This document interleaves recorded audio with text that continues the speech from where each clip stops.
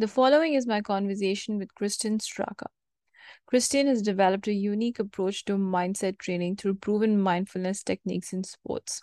A firm believer in the power of the mind to make or break performance, he has extensively studied mindfulness based mental performance training and has years of personal athletic achievement and successful coaching experience under his belt, including his career as a global mindset coach for Adidas runners.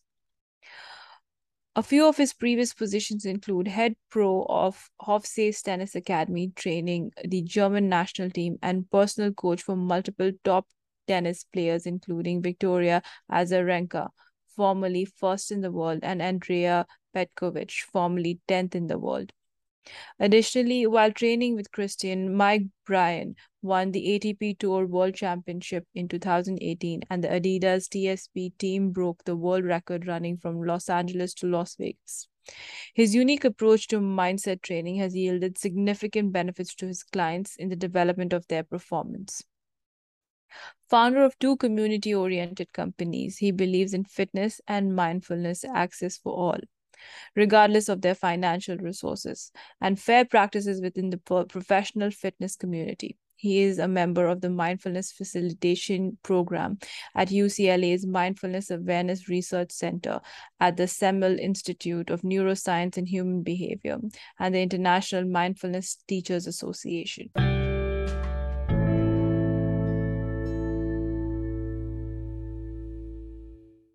Hi, Christian. So I know that you've got a background in sports. You trained tennis players, you've trained marathon runners. You used to train as a professional athlete of your as well, and then you transitioned completely. Can you tell me about your journey from the beginning?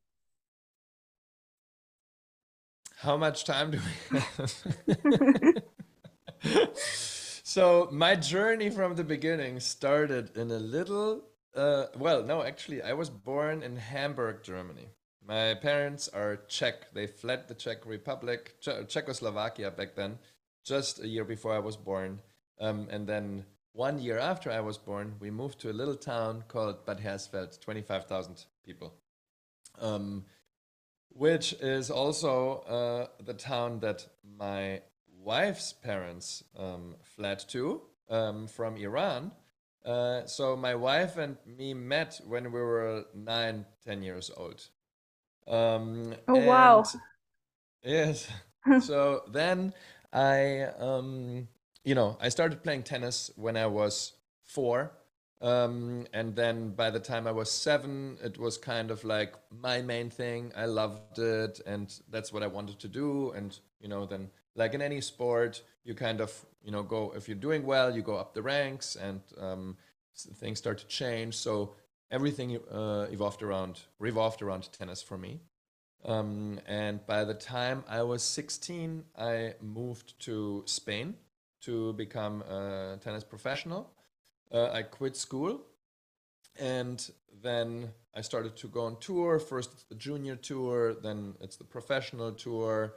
But I had a problem with my arm when I basically, turned 19 or so. My arm started hurting quite a lot, and I couldn't play a lot anymore. The more I played, the more it hurt, kind of situation. And I didn't know how to fix it. I didn't know anybody that knew how to fix it.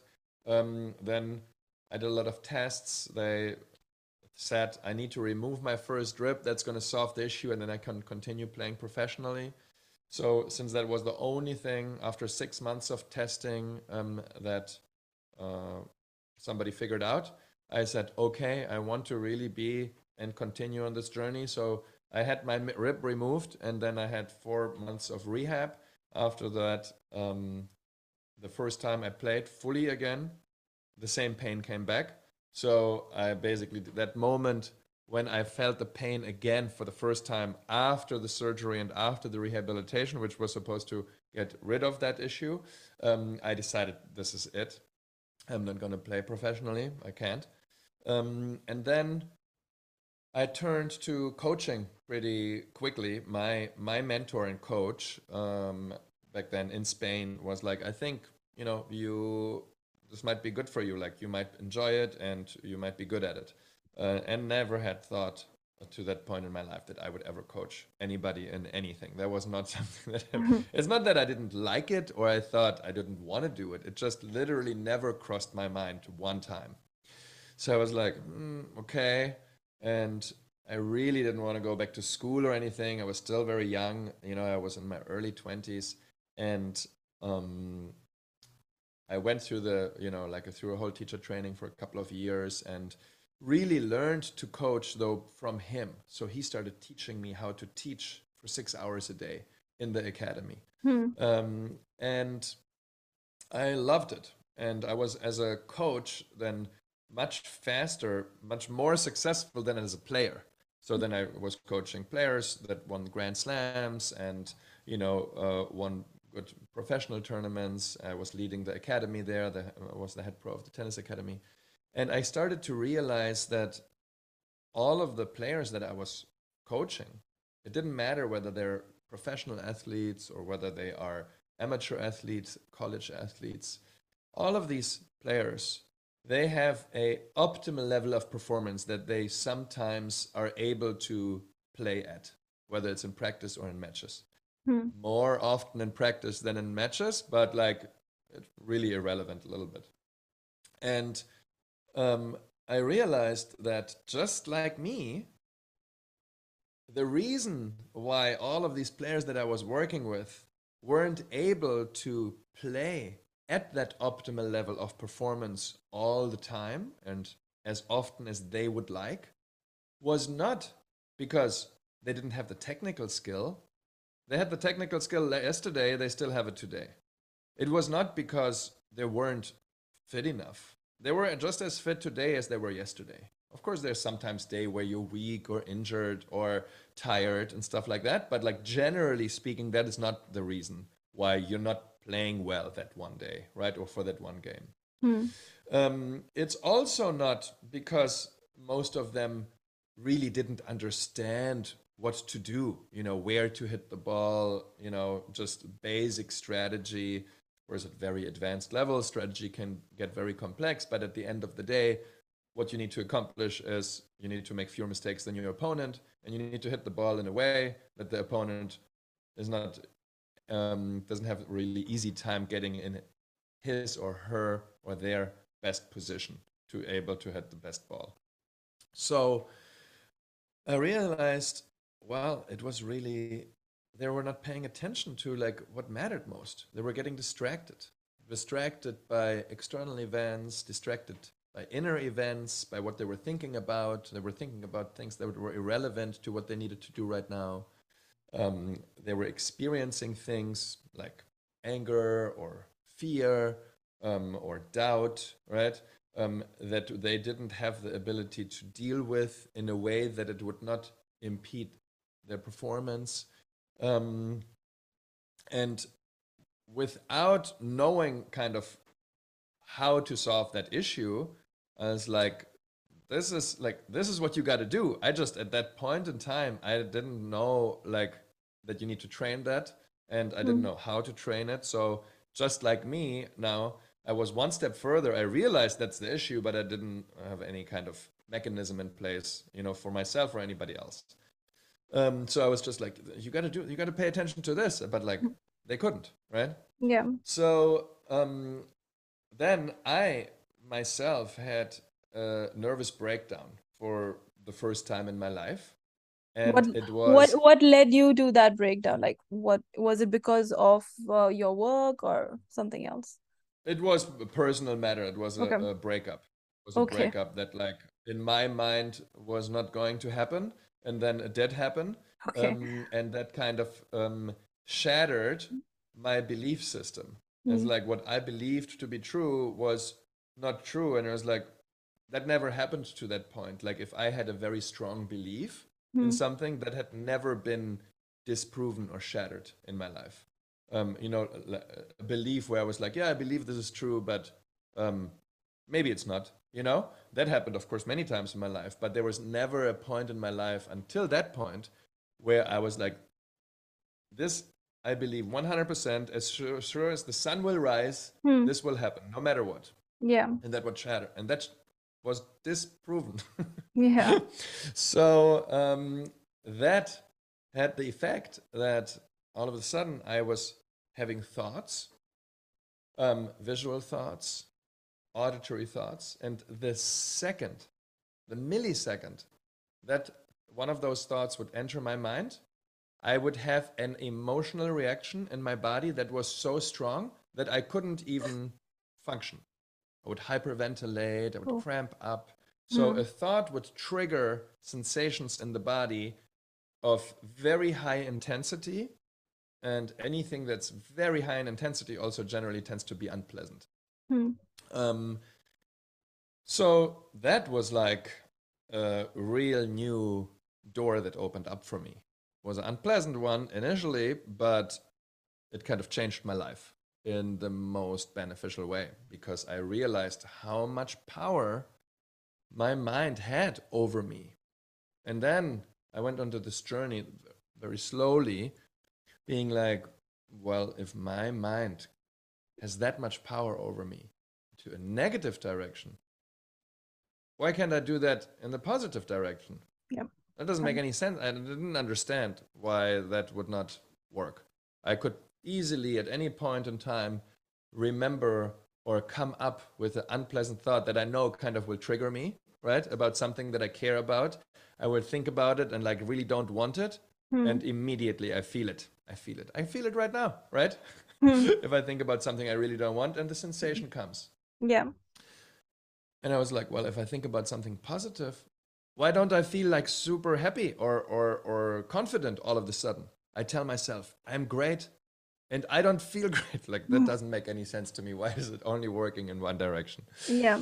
Um, and then I started to get more into that theme and matter and subject in my life, was very personally very interested because it just didn't make any sense for me. Yeah. And I realized and learned um, that this is actually something that you can train. There's a mechanism, there's principles, techniques, strategies in place how one can develop internal skills that will change how you experience life, it will change what you're perceiving, what you're able to perceive at will, and it will change not just what you are experiencing, but how you relate to your experiences. And when I realized that that is a possibility through systematic and consistent training and repetition, I was like, that's what I'm doing. I'm not doing Hmm. anything else anymore. I don't want to be living a life. And I was very happy. It was like, I had a great life always, right? No Hmm. matter whatever unpleasantness I had in my life or pleasantness, overall, I had, and I still do, a wonderful, wonderful life. Very lucky, very fortunate. Um, Nonetheless, I was like, this is like, I don't want to experience this. I don't want to have these thoughts to begin with. I want to have different thoughts. Why can't I have thoughts that I want to have, right? Yeah. All these thoughts are coming into my mind that, like, if I could choose, I would not have them. There's all these sensations in my body that are Hmm. unpleasant. There's a way out of this. I want the way out. So I started to develop these skills. I started training, reading, listening, non-stop. Every single free minute I had, when I woke up, I put on, videos, hour-long teachers, listening to them, practicing, and over time, I'm kind of fast forwarding years now. Okay. Um, I developed these skills. These skills improved, and Yeah. they improved to a point where I was still, and I still am the same person. I'm changing. Everybody's changing every year slowly, right? But essentially, like, I'm the same. But it's different now to experience life for me. Hmm. Very different. And once I realized that that's possible, and it can impact so many areas in life, it can impact how much you're suffering, Hmm. it can impact how much fulfillment you're experiencing, it can impact how much insight you have, how wise you are. It can impact your behavior, You can change your behavior in a positive way. It will change how you relate to other people and to the world, how much you connect, how much compassion you experience or not, also Hmm. to yourself. Yeah. And it can impact your performance Hmm. in sports or in any other field that you are interested in and passionate about. At that point, Besides sports and like how have you seen a change and translate? Like I know you mentioned that you started training like the marathon runners, the tennis players with the same technique that you learned because that you needed it, and it was that answer that you felt like everybody needed, that question that they had never asked. And how else did it impact your life? Did it yes, you were happier, but like imagine, like I'm reading a book, does it help me focus better? Like those key things you don't realize until you actually have those skills. yeah. So, what I was saying about kind of you're suffering less or your performance improves or you're enjoying more fulfillment, those are like very broad, overarching categories. Okay. Hmm. Um, the way you can suffer less, improve your performance, enjoy more fulfillment, and so forth, is all by developing a Hmm. set of internal skills. Yeah. So these skills are, I call them, what you call them is really secondary. Okay. Hmm. You have to define what those skills are, but I just call them concentration, clarity, and coolness. Hmm. The three So C's. concentration, okay, exactly. Hmm. That's the three C's that I just call, to easily memorize. Yes. Concentration, the first skill, is your ability to pay attention to whatever you want to pay attention to for however long you want to pay attention to it.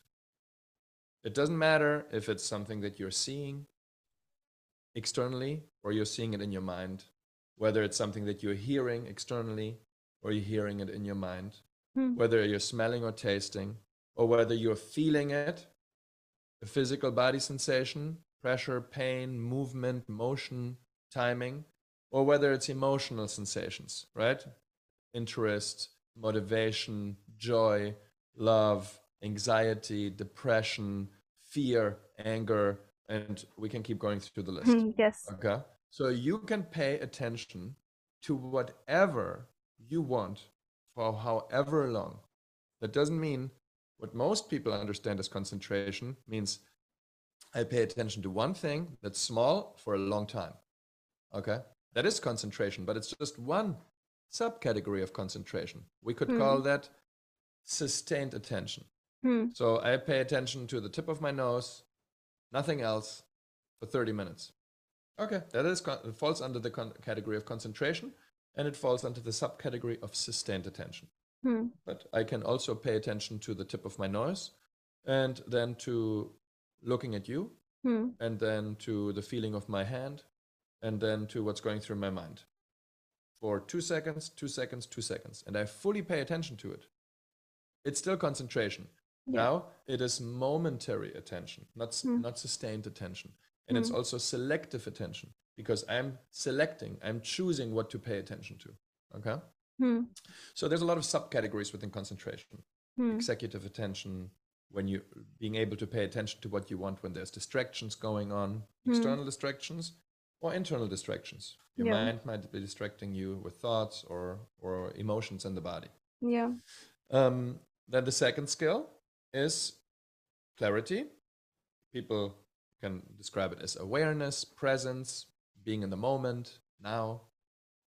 It is your ability to track what you are experiencing in real time. Okay? Hmm. So when you're using concentration, you are directing your attention to whatever experience you're able to perceive. And you hold it there Hmm. for however long you want. But once your attention is on that experience, let's just say right now you turn your attention to my voice. Hmm. Now, anything that you notice in real time about my voice is already a second skill. That is clarity, that is aware. You're aware now Hmm. of what it is that you are listening to. So you could be aware of the story, the content of what I'm saying, so you understand it. You can be aware where the sound is coming from. So right now, the sound is coming from your speakers, right? So it's directional. You can listen to another part of the room and the sound isn't there. So that's something you can be aware of. You can be aware that I have an accent. You can be aware whether I'm speaking loud or silent. You can be aware whether what I'm saying is pleasant or unpleasant. So whatever aspect of that experience that you are paying attention to is you're noticing is that second skill, right? There's a subcategory also within awareness and clarity, which is your ability to clearly distinguish between different sense categories. So it's very easy to distinguish between an auditory experience, what you're hearing my voice, and the sensation of your hand. Yeah. But it is more difficult to distinguish between an auditory thought when you're talking to yourself and a visual thought in your mind. So the more this ability improves, the easier you will be, easier of a time you will have at distinguishing your different senses from one another, which will have the effect of reducing overwhelm. So, and then the third skill, coolness, traditionally people call it equanimity, openness, acceptance, is your ability to try to be equally open to pleasant, unpleasant, and neutral experiences without trying to suppress or avoid something that's unpleasant and you don't like, without trying to cling and hold on to what you do like, and without trying to be indifferent to what is neutral. Yeah. And instead, it's another option where you notice that it is unpleasant. Just because you're cool with the unpleasant sensation doesn't mean that it's going to be pleasant. But you don't try to have an antagonistic relationship with that experience. You try to allow it to be there just the way it is. And then you will develop the ability to act independently of this experience, like feeling angry. Okay. You notice the anger, you allow the anger is doing whatever the anger is doing, the feeling of the anger. Yeah. But you can now act independent of feeling angry or not. You can still be nice, for example, right? You're not faking it. You're allowing the anger to be there. You're realizing your anger, it's unpleasant. But what you do, how you behave, is independent of this experience. You're not suppressing it. Instead of what most people experience, you react to the anger. You have no choice anymore. So this ability of coolness starts to give you choices. Doesn't mean that when you're angry, you're not supposed to ever act in an angry fashion. Anger, in certain cases, is the appropriate move forward. Yeah. Somebody does something inappropriate and you gotta have an angry expression and say something and stand your ground. Yeah. But it is a choice of yours now. And it's a choice that you can take if you want to. If you think intellectually and understand this is actually beneficial to me, then yes, that's how you move forward. And if you reacting angry would not be beneficial to you or anybody else, you now have the choice to not act in an angry fashion. Yeah. You're just allowing the anger to be there. So these three skills is what you train and use simultaneously. Yeah. Intentionally. And once you do that, these skills will improve. And then you go into techniques. You mentioned techniques before. So there is an indefinite amount of techniques in the world, because there's an infinite amount, of focus ranges. True. The technique always consists of two things. First, it's the focus range. So what are you paying attention to? And then the second part of any technique, mental technique, is what are you supposed to do? So the instruction set, are you supposed to pay attention for this long or for that long? Or what are you doing when you're when you get distracted and so forth. Yeah. So because you can pay attention to an infinite amount of things Yeah. in your life, there is an infinite amount of techniques. And certain techniques we know scientifically have certain benefits, but yeah, there's no way that anybody can say, oh, this is the technique, like this really worked for me, like you should do this technique also. You want to get to a point optimally where you understand how these skills work, what I was just talking about, concentration, clarity, and coolness. You understand what and how you can pay attention to things in your life. And when you understand that, then you can practice the techniques that work best for you in your life, how you function, what you're experiencing. Paying attention to my breath in the situation when I am stressed might be great for me, but for the next person, they pay attention to their breath, they get more anxious, right? So you can't say, oh yeah, breathing is perfect for everybody. So that was a long answer.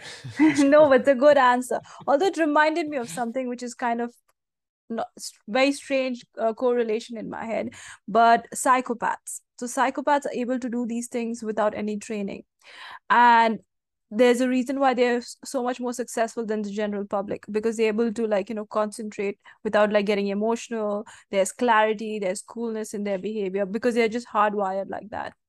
And so in a way, if you're able to tap in without being a psychopath, you could be a little bit better than what you think you are. Like you can break that barrier of your considered consciousness and your abilities. I might be completely off. Like, what are your thoughts on that? I mean, these skills are by definition skills. Okay, they're abilities that everybody has who is a healthy human being. And like any ability, you are given this ability at life in a certain way. There's people that are just from birth stronger than other people. True. People that are faster than other people, right? So those are physical skills. There's people that are more coordinated than other people. They have better balance, right? Without ever having trained.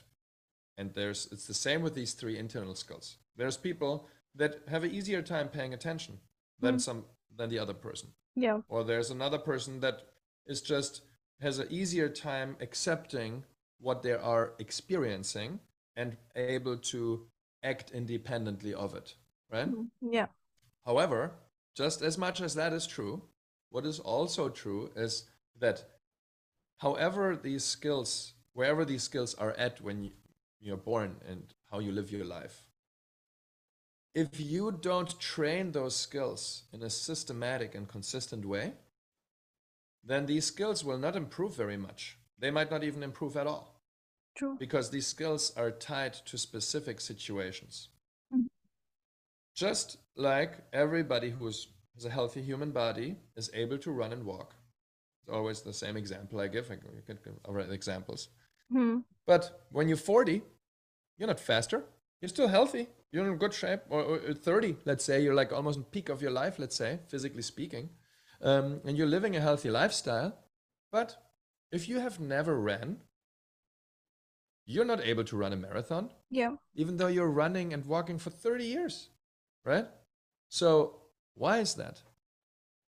Because just occasional sporadic use that is still a lot of use will not improve the skills in a way that they will improve for a specific task.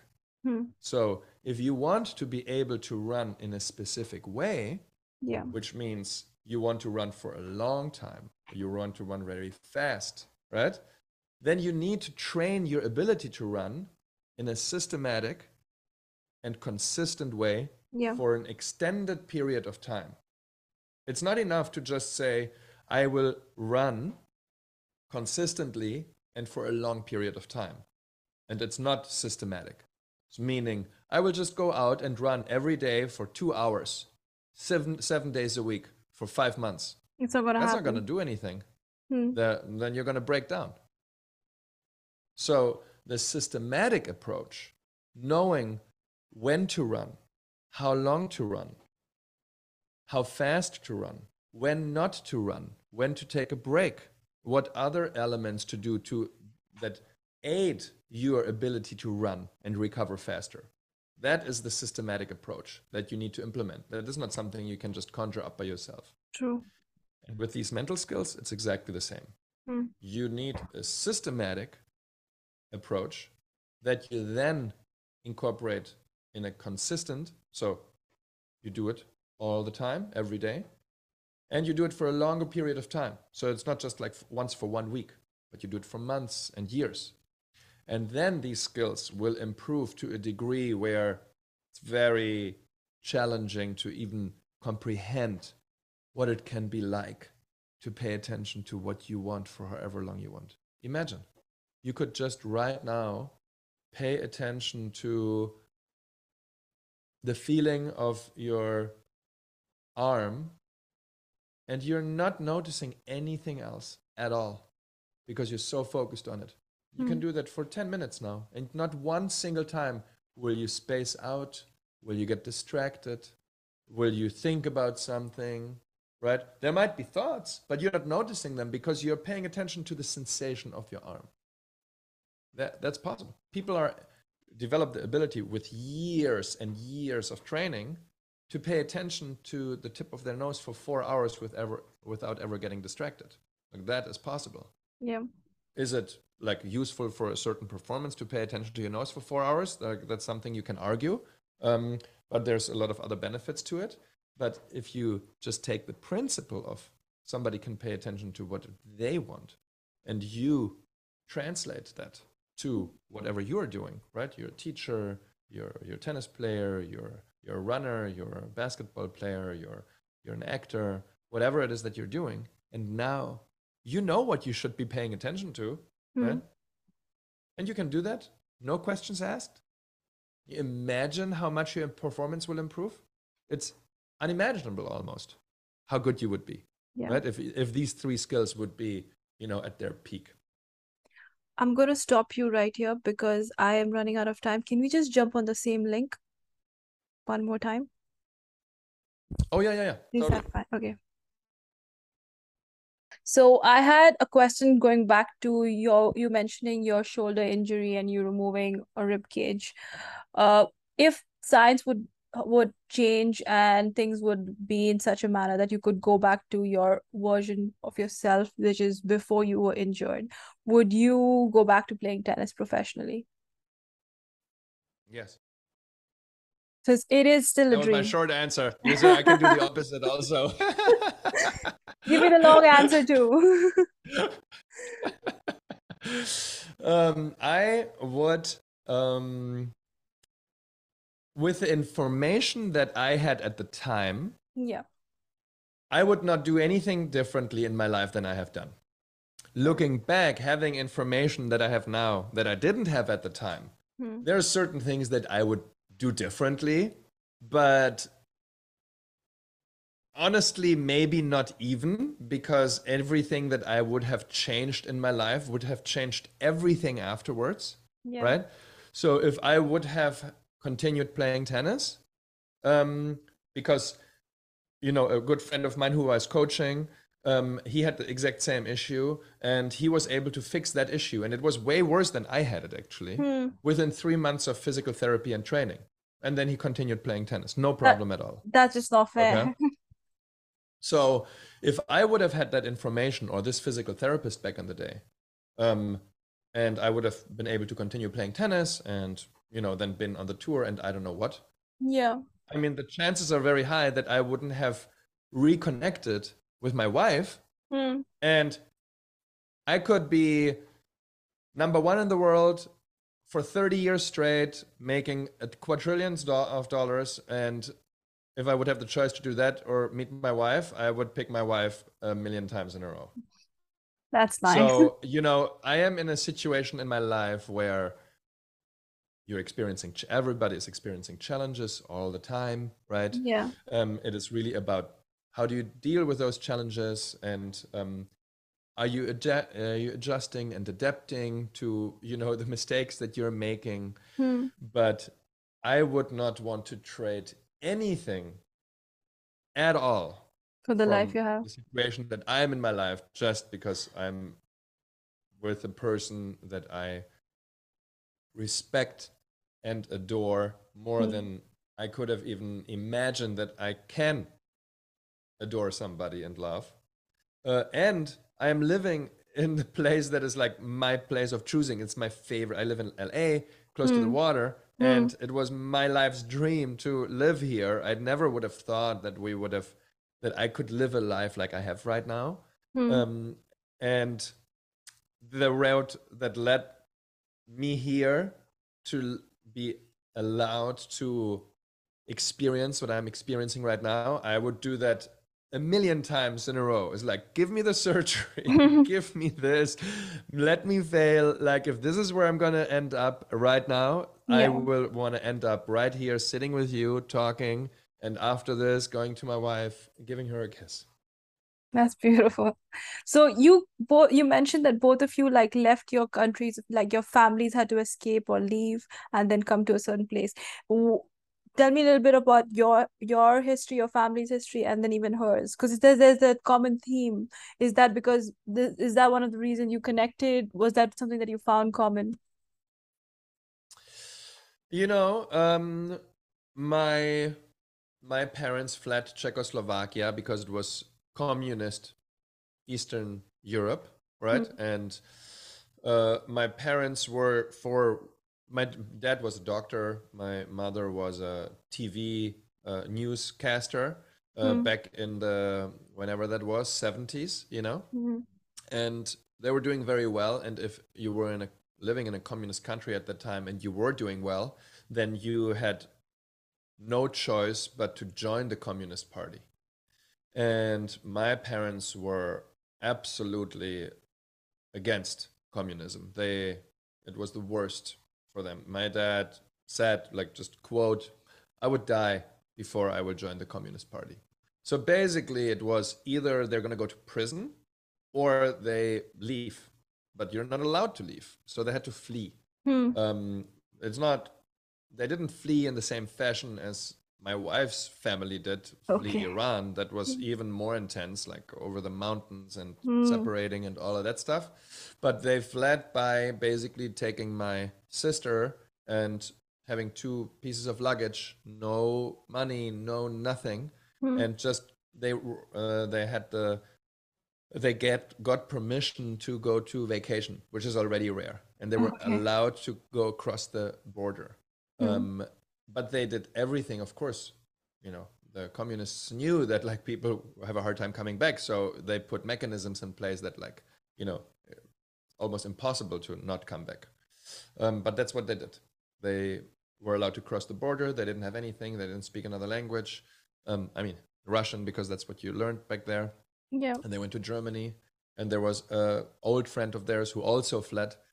He helped them, and then my dad redid his specialty. He was a ears, nose, and throat doctor, and my mother started cleaning toilets and elderly people in homes, and they were able to get started. And then within 1 year, um, you know, my dad was a good doctor, so and he had to redo his specialty, but like he did everything very fast, learned the language within a Hmm. year, and then they were allowed to open up a private practice Hmm. somewhere in Germany, but they didn't pick where. You're not allowed to pick where to open up a practice. Back in the day, the way it worked was the government and the governing body of that whatever specialty would say, "Oh, in this region, in this town in Germany, there's an opening, and one more ears, nose, and throat doctor is allowed to open up. Do you Okay. want to go there?" And then he was the first chance he got was like, "Yeah, we're going." So that's why they ended up in this little town called Bad Hersfeld. And with my wife's family, it was similar. They ended up there by total coincidence. They wanted to actually go to the US, but like they got stranded in Turkey, and then from Turkey they wanted to go I think, to the US, but I think one of her brothers got stopped in Germany at the airport, but just, you know, changing planes, Yeah. and then they were stranded in Germany, and yeah, and that's how they ended up also in Bad Hersfeld, because you know when you have asylum, you also don't have a lot of choices. You just can't True. just go wherever you want to go, Yeah. um, and you know then I think But my it wife was. makes sense because she wanted to move to the US and now she is in the US. So it's Yeah, no, we are in the US. Exactly, exactly. It just took 40 years longer, you know, but yeah. be patient. Yes, life Yeah. always gives you what you need. Yeah, You yeah. speak about running a lot, and you also train people in running. I used to run. I try to run as often as I can, but I suffer like from a knee and hip injury because of the way my gait is. It's messed up. What are the key metrics that you need to make sure to like track so that you don't end up first of all injuring yourself, and then long term, it just debilitates you, and then overall to improve your performance? Well, number one, I'm not a running coach. I am a Okay, mental performance coach for runners. okay, So, um, in this case, you know, I can give you some overarching kind of okay. parameters of what people need to do or not, but it's not like you're getting an expert kind of take on like what should you do for running specifically in order to get injured. You know, I mean, in many sports, it's kind of there's similarities and principles, and then there's specialties, you know, in every sport, because you're using your body in a very um, unique way Hmm. consistently. So there's certain um, muscles, tendons, ligament postures that you will strengthen, others that will kind of get weaker, and you need to kind of balance that Yeah. with additional training. And additionally to that, you have your own strengths and weaknesses, your body, right? That you were given and how you have trained in your life. And that needs to be adapted and individualized. So to give like an overarch, I'm not like a fan of that anyway. It's similar to the mental performance training. Like it's like, hey, I give you these three techniques and those are great for you to become, you know, Yeah. develop those skills. Is no, I want to teach you the principles, the mechanisms, the strategies. I teach you a couple of techniques just so you know what some techniques are, but that doesn't mean those are the techniques for you. Yeah. Maybe they are because you will like them, but you know, the Not chances are necessarily. also very high that it's not the case. Hmm. And when it comes to my coaching, when I was coaching tennis or also fitness, anything, I always took that same approach. I never take a general across the board approach where it's like everybody needs to do this and that, and like that's going to be great, right? Hmm. Of course, there's certain fundamental principles that everybody needs to implement, but like those are very basic, Yeah. very important, but therefore you need to individualize like pretty quickly, you Hmm. know, in order to not um, kind of start working out or training in a way that will eventually have a negative impact on you. Sorry to interrupt, but I just have a question then. So what would those like key things like how you modulate it, your program, or the way you think, or the way what works for you is what differentiates a peak performer from someone else, because they are able to find what works for them. Like you said, there is something about the right mindset and training in that mindset, but not every technique works for everyone.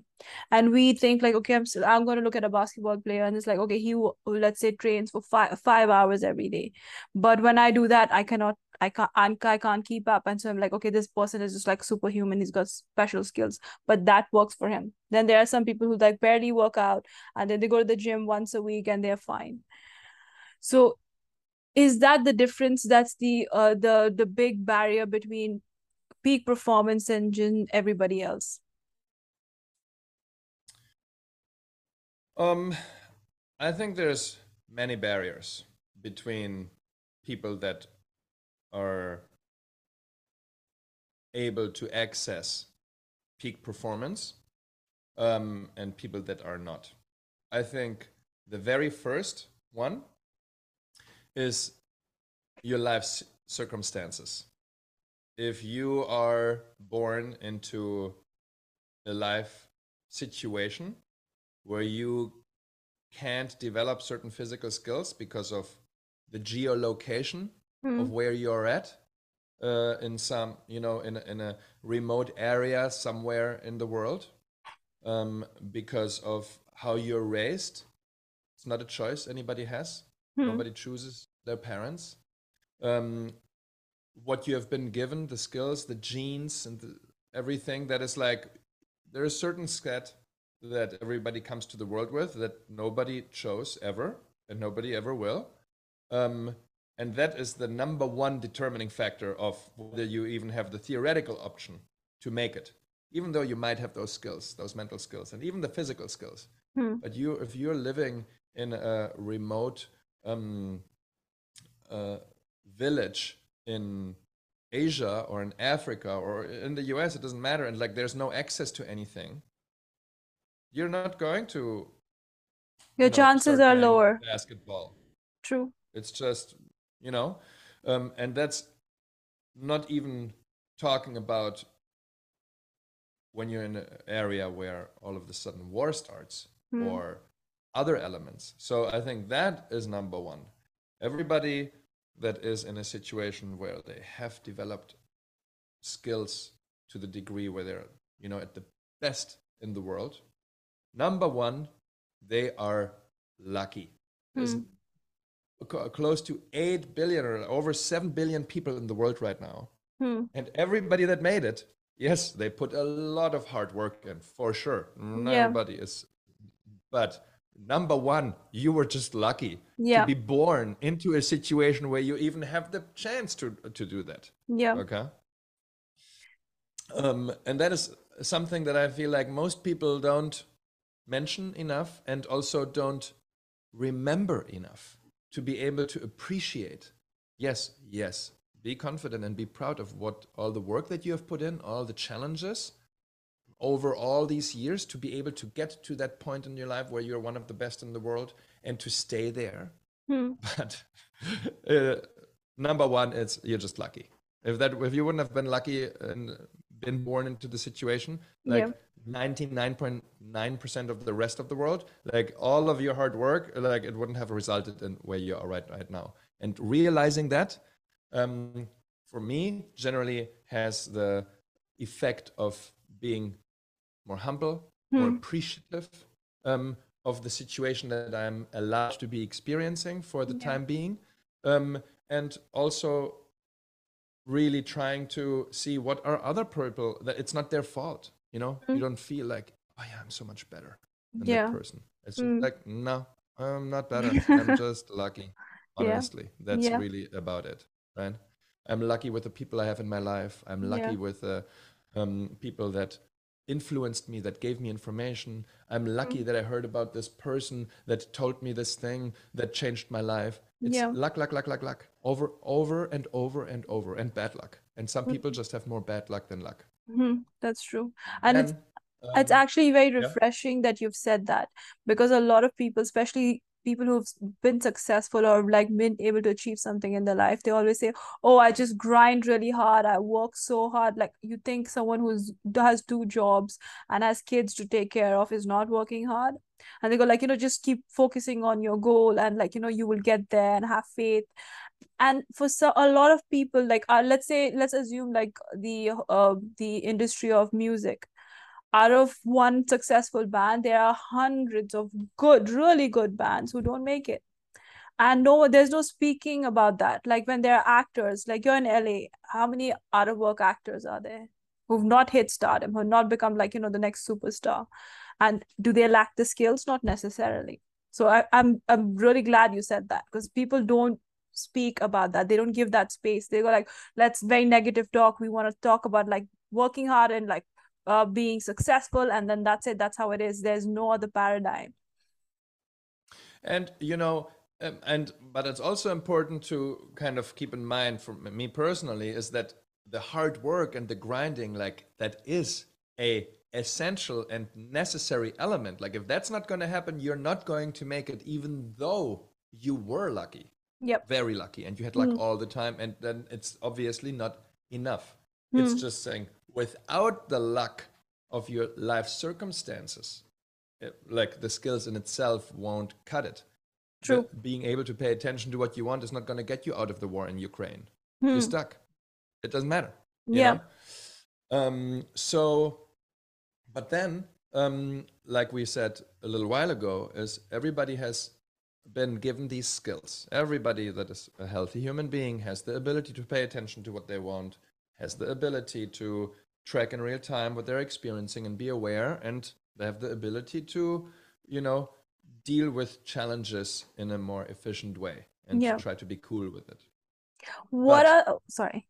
No, go ahead. yeah, Yes. but whether you know you're training them systematically or not, but you are training them systematically, those skills will improve.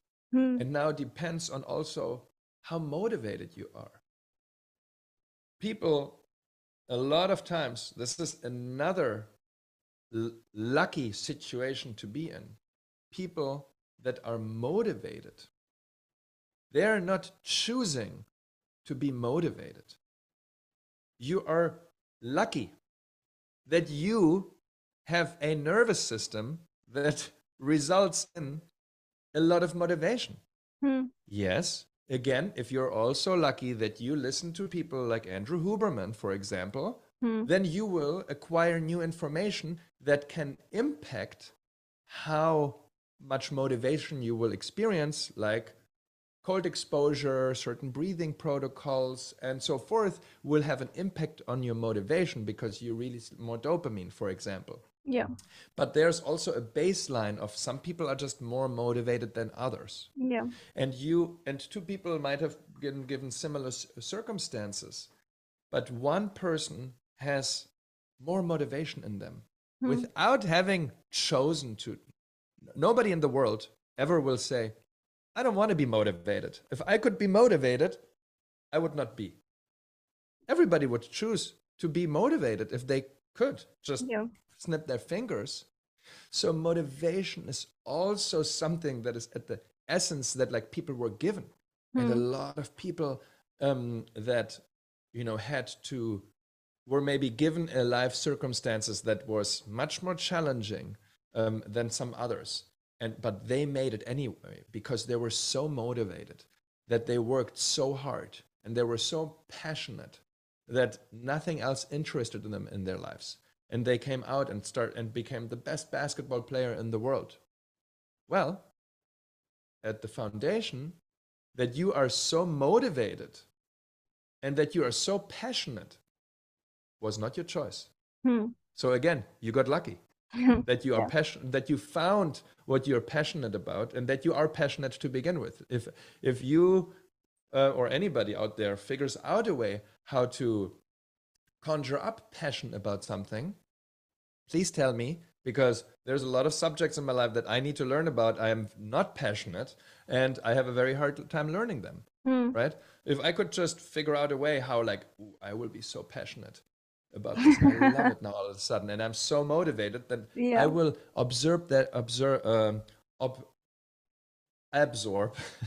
absorb that information much faster, right? Yeah. Because I don't want to do anything else. Hmm. So again, this is a very both, it's like two sides of the same coin, Yeah.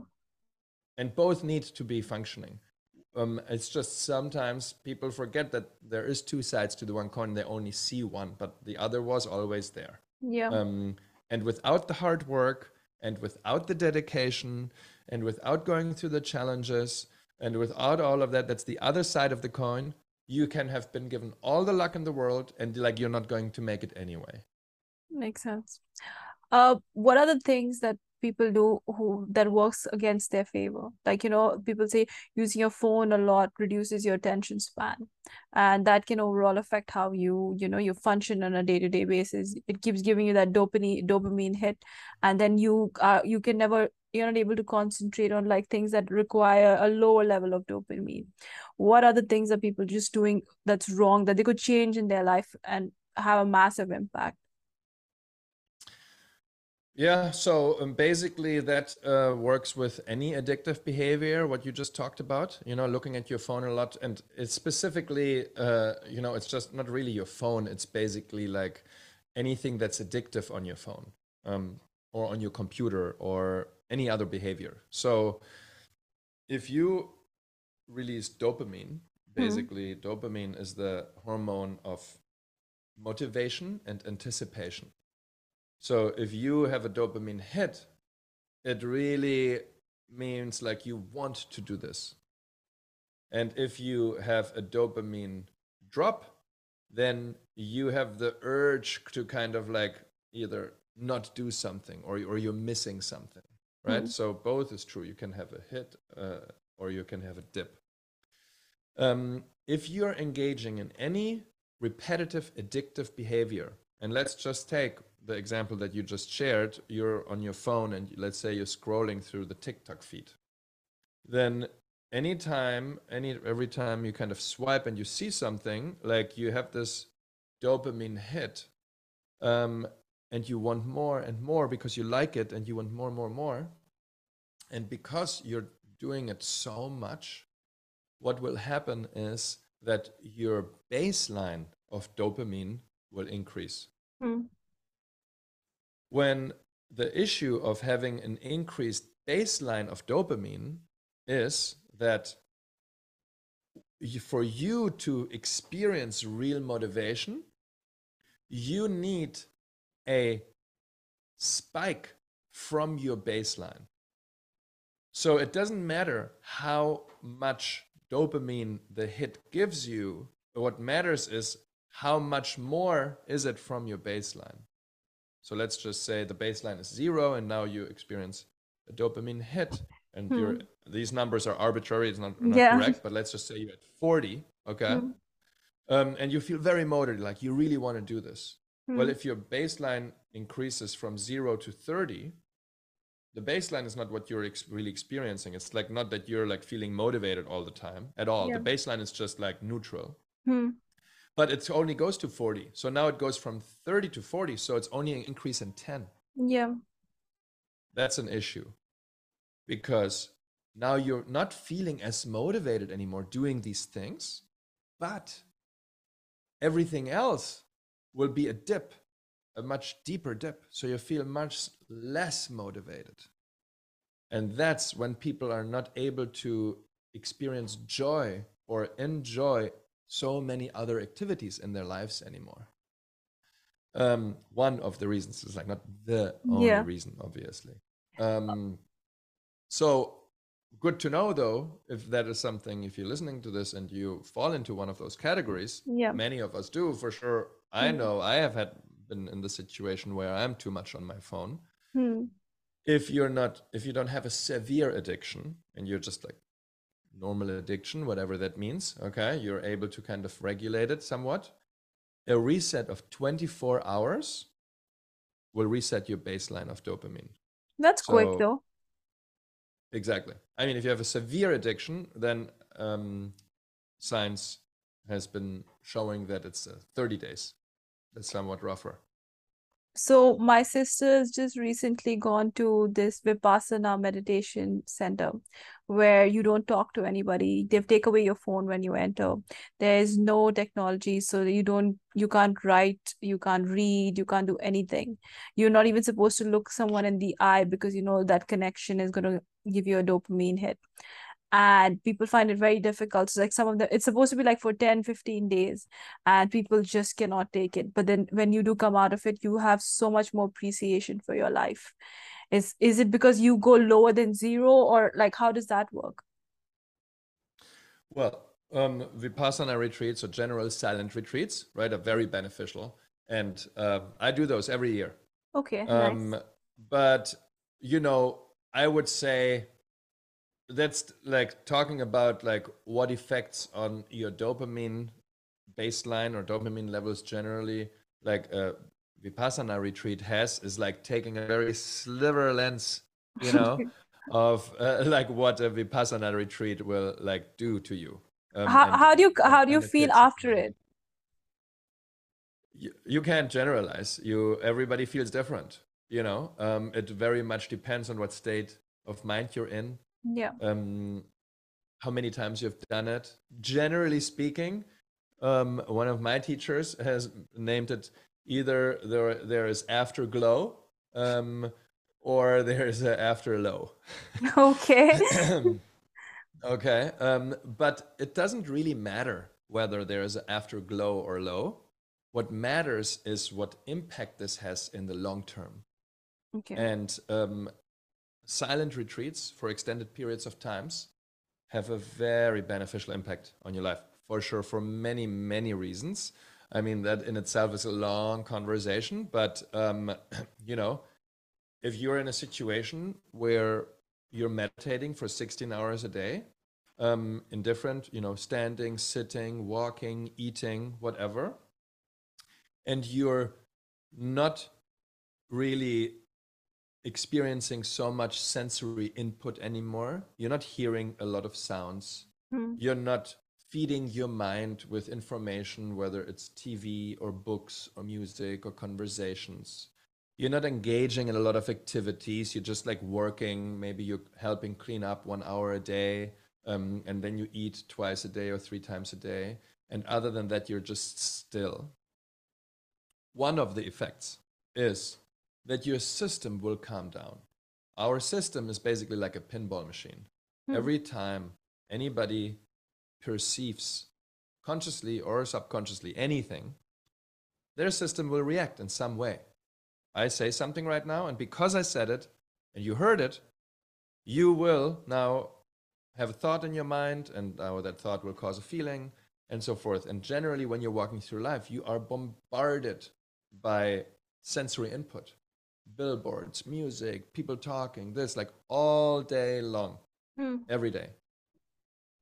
When you're on silent retreat, it's the exact opposite. It's basically no sensory input. So instead of taking the pinball machine metaphor, let's take like a pond or small lake metaphor. Okay, so your mind and your emotional state is the pond, is the water, the surface. Hmm. And everything that you could experience and perceive are stones that I throw into the water. So every time I throw a stone, there will be a ripple wave after. Now imagine you're experiencing you're throwing in as many stones into the water as Hmm. things that you're experiencing in life. Just Yeah. imagine you're driving on the street. You're seeing unlimited amount of cars, your radio's on, you're thinking about something, so you're perceiving your mind, you're seeing, you're hearing, you're doing things, right? Hmm. Stones, stones, stones. You're throwing hundreds and hundreds of stones into that pond the whole time. Yeah. And if you want to look at the pond, like it's impossible to notice anything. Like you're just like seeing water moving. You can't see the relation that one ripple has on the next ripple. You can't see through the water because the ripples are so active, right? Yeah. So once you're starting to throw fewer stones in there, and instead of hundreds of thousands of stones going in there, like almost like rain, Yeah. you're now having like 5 stones thrown in there, one after the other, not even at the same time.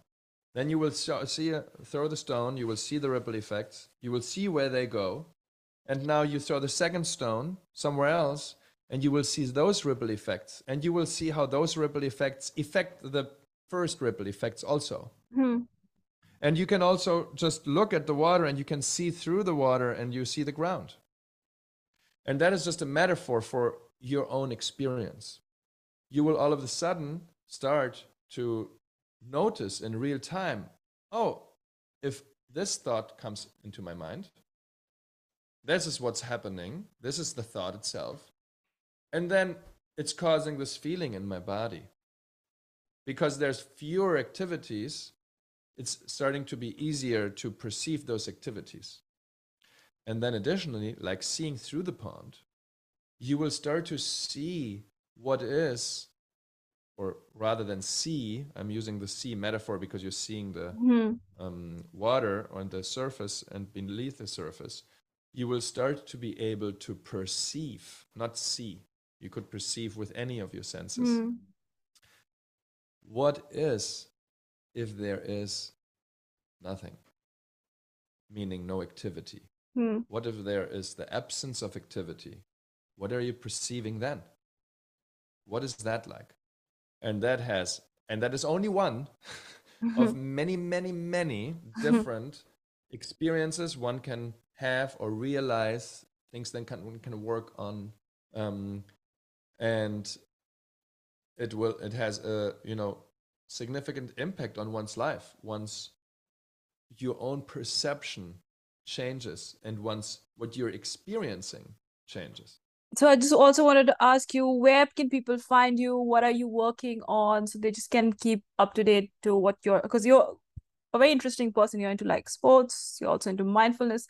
People usually don't think that these two worlds merge, but you are and doing that. And what are you working on? And what are the programs? If people want to sign up and learn from you, where could they find that?